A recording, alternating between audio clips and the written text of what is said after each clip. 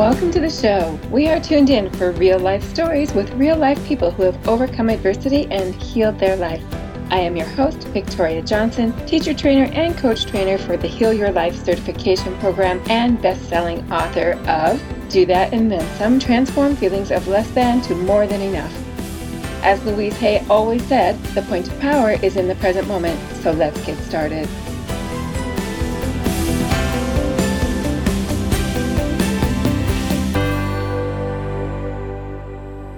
Hello, wonderful listeners and viewers. Welcome back to another podcast. I am really excited to have a special guest with us. She has a personal mission to elevate those around her to achieve success, which must be like the most fantastic job. She helps to empower people by giving them new skills and capabilities and confidence so that they can achieve the greatness that they want in their life. She is a break up to wake up coach, which was really interesting when I started to research it a little bit. So we'll talk about that for a bit. And she also has a podcast called Leap. So LEAP, be sure to check that one out as well. You can find her at whatsyourleap@gmail.com or on Facebook under Jocelyn, JOCELYN.Bellows, BELLOWS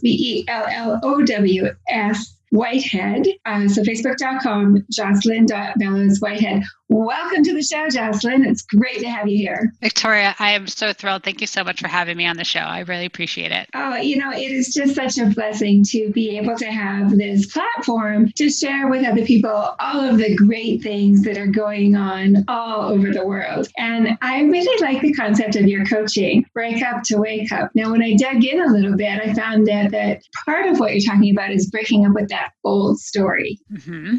A lot of it, in fact. Can you tell us more about that? Yeah, absolutely. And it really relates back to my own journey. And so, yes, break up to wake up is breaking up with the stories that you told yourself that you thought you were for a lifetime and waking up to the reality of the person that you actually are. So in the first 7 years of our life, we are heavily molded by the experiences in the community around us. And that continues through life. We create these stories of who we are meant to be based on what external factors are happening. Like if, for instance, if you love math, let's just say as an example, if you absolutely love math and you do that math problem to your most perfect way of doing, and your teacher says, oh no, you made a math error in here, or this is not the formula in which you were meant to actually get from the question to the answer, because we know we have all sorts of new ways of doing math that I still don't understand.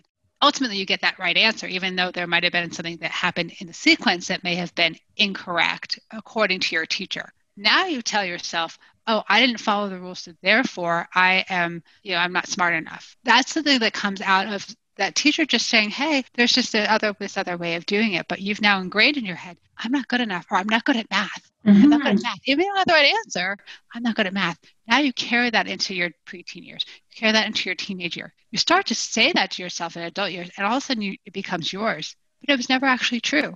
So it's breaking up with those things to realizing the truth of who you actually are. I love what you're saying. I'm just going to interrupt you for 1 second because I want to just mention one thing. I think it's not only what we tell ourselves, but what society puts on us as well. And what's coming to my mind is I was a single mom, and I didn't really find it a struggle. I found it a joy. Yet, whenever I said I was a single mom, I got, oh, that must be hard, or that must be challenging. Or I thought, am I doing something wrong because I'm not struggling and I'm not broke and I'm all of these other things that society had kind of told me that single moms are supposed to be. Mm-hmm.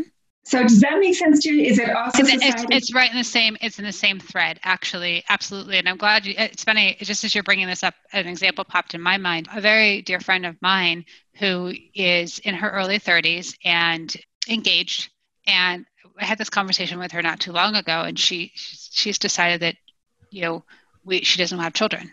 They both have decided that they don't want to have children. And the societal pressure around her, because she was raised in this environment where this is like a rite of passage as a woman, is like we're brought to this planet, to this space to procreate and to reproduce. And this is a gift that women have. Yes, I'm not disagreeing that is a gift that women can do and men cannot.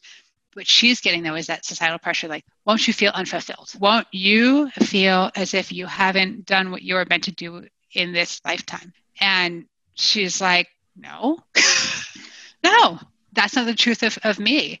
And she's gotten to that point. So she's successfully broken up with that story. How do you help people to break up with their story? So my practice specifically is based in something called the Journey Method, where we actually do all of our sessions. When I talk about the one-on-one coaching, so I have a couple of different ways. But first, with the one-on-one coaching, we do what's called journeys, where we go into sort of meditative hypno state, close their eyes, and I have my client talk me through specific visions that they're seeing and that they're creating in their own mind. And those visions may be a landscape, they may be a location, they may be a place, they may be people, but those pieces, whatever that's showing up in their view, in their purview, is something that your subconscious is telling you. This is uncovering a place where we need to heal. Maybe it's your father comes into vision, and so your father comes in. My question will be, well, why is your father here? What is it that you need to share with your father in this moment? Maybe it's your father, maybe it's your mother, maybe it's you at a certain age, where maybe the journey, where that story began. So for me, one of the things I discovered is I found out I was a perfectionist. I didn't ever see myself in waking conscious life that I'm a perfectionist.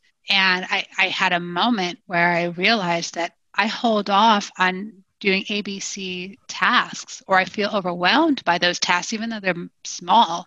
I feel as if they're difficult to hold on to or to do, because I'm a perfectionist. I want to get it right the first time, so I don't do it. And I was like, well, wait a minute. I've never seen myself as a perfectionist, ever. Well, it came to light that it was something that occurred when I was 8 years old, as a conversation with, and I wasn't even in conversation with my father. It was something I was watching my father do, who is a public speaker and a thought leader. And I took what was his and made it mine. And so I had to have that conversation with him energetically, not necessarily face to face in this case, and had to kind of tease through that. Why did I make that mine? And when I was able to break that and really understand what the origin of that was, have that conversation with him, I could now move through and say, this actually isn't me. It was something that someone else said it was mine, or I thought it was mine based on the surroundings that I was in. That's a very good point. Yes, that it can be implied. There doesn't have to be a teacher that said to you, you're bad at math, right? Using your previous example, this is something that Louise Hay used to always teach. It's just, a feeling that you got, something that was implied, that you then develop as a belief without even knowing that you've done it. Correct. And here I am in my 40s, just discovering this and saying, wow, I never even saw that as mine, ever. Yes. Yeah. And so is that another piece of it? Whose belief is it? Yes, absolutely. So you had asked me before we got on the show about, do I have a favorite quote? And I think this might be a beautiful time to sort of infuse this in. So this is a quote that when I came across it, really, it was before I actually started my practice, and I've held on to it because I feel like it's such a cornerstone to what I do and how I live. And so I'm going to read it to you. It says, it's finding your passion isn't just about careers and money. It's about finding your authentic self, the one that you've buried beneath other people's needs. Oh my gosh. Yes. Yeah. Can you say it again? Sure. Finding your passion isn't just about careers and money. It's about finding your authentic self, the one that you've buried beneath other people's needs. Isn't that so true?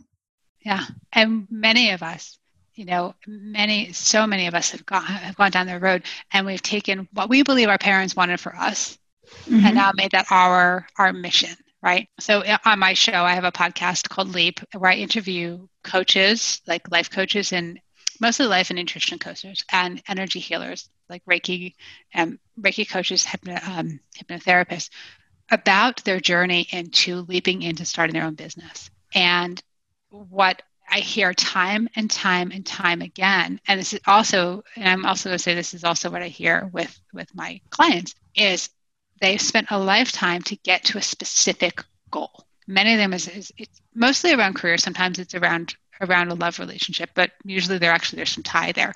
For men especially, and women too. I'm not going to say that's not specific to men. We grow up And we get into we grow up, we have a nice little childhood, we go through school, we go through college, and we say, okay, this is the career path that I'm going to take. And when I become a director of, IT, when I'm the director and I'm running the show, I know I've made it. Like I can sit back now because I'm at the pinnacle of where I told myself I was going to be. They get to that top of that mountain, they look around and they realize that they're completely unfulfilled. Like Yes. on They're the on the wrong outside, mountain. yeah, on the outside, they have what they want set out to achieve. On the inside, they're absolutely bereft. Yes, on the outside, they may have, they've got the job, they've got the six-figure salary, they've got the nice house, the nice car, the nice things, a marriage that may look like it's working really well, healthy kids. They're busy. They're running from A to B to C. They're going from work to soccer practice to dinner to bed to do it all over again the next day. But there's joylessness in all of it. So it's going back to okay, why was this point the thing that you thought was going to give you all that happiness? Why was it external to you? Or was it marriage? Okay, now I'm married and now my life is going to be blissful. Why did what was it that developed that story for you that you thought that this was the end all be all? And by the way, it is a continuing journey. You don't get to that point and you're done. Gabby Bernstein is a particular someone I follow who I adore. There's something she shared. It was funny. I just heard it maybe a month or so ago. So she put Oprah Winfrey on her vision board, right? Great person to put on your vision board, right? She had Oprah Winfrey on her vision board 10, 15 years. There was a day that she was invited and she was on Oprah Winfrey's book club, I think. And here she's on stage. She's doing it. She's meeting the icon for her. She walks off stage. She retells the stories. Oh, that was it?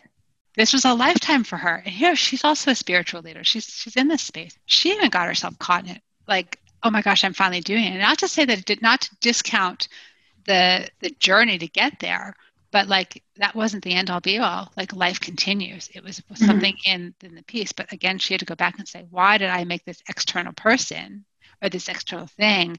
So what gave it that weight? Who was I trying to prove? Who was I trying to prove that to?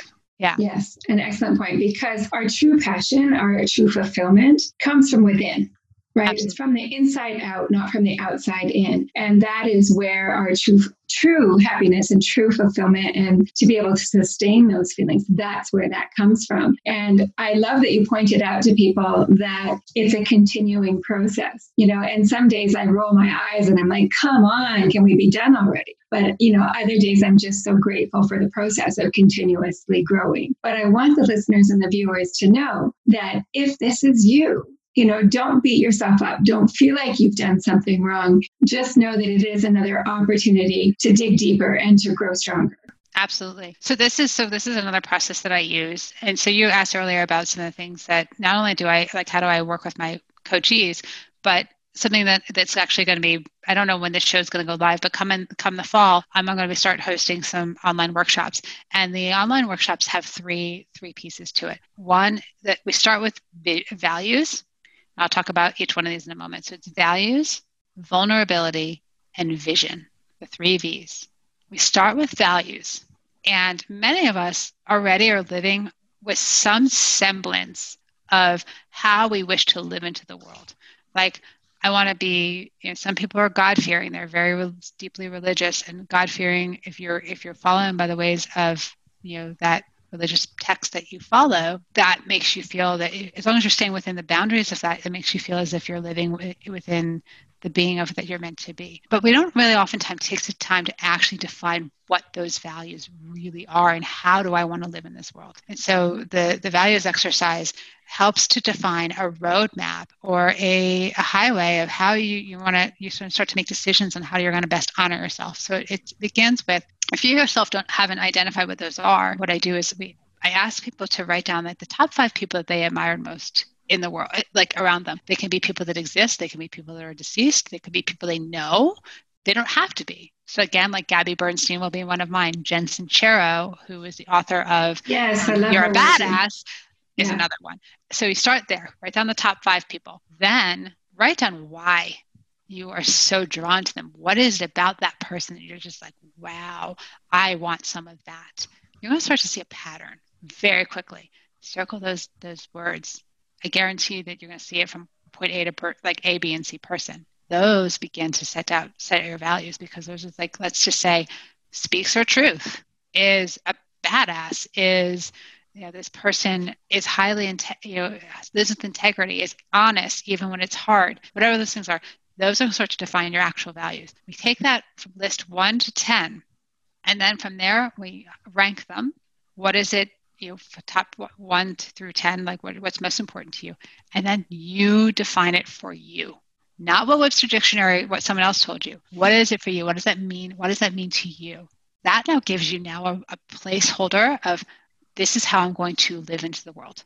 This is how I'm going to make decisions about myself. This is going to make decisions who I want to have around me, what invitations I'm going to accept, what invitations I'm going to put into the world.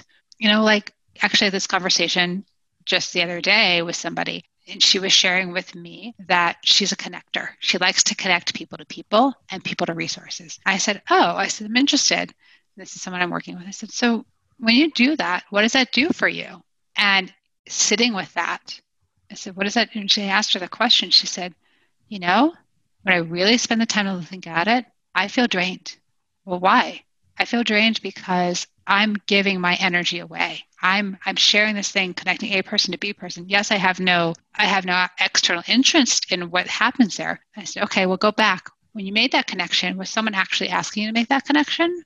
Or were you offering it by yourself? Oh, I was offering it. Okay. Why were you offering it? It gives me a validation that I'm important. Mm-hmm. Who has to give you validation? These are some of the things as we do the break up to wake up, we're digging into what's deeper, what's the deep tissue of this? What is it doing for you? And when you start to understand what those are, maybe the next time that you have that opportunity to connect people, and it's not being selfish, it's actually being taking care of yourself, right? Instead of like, if it's a symbiotic thing and someone's saying, hey, can you connect me to this person?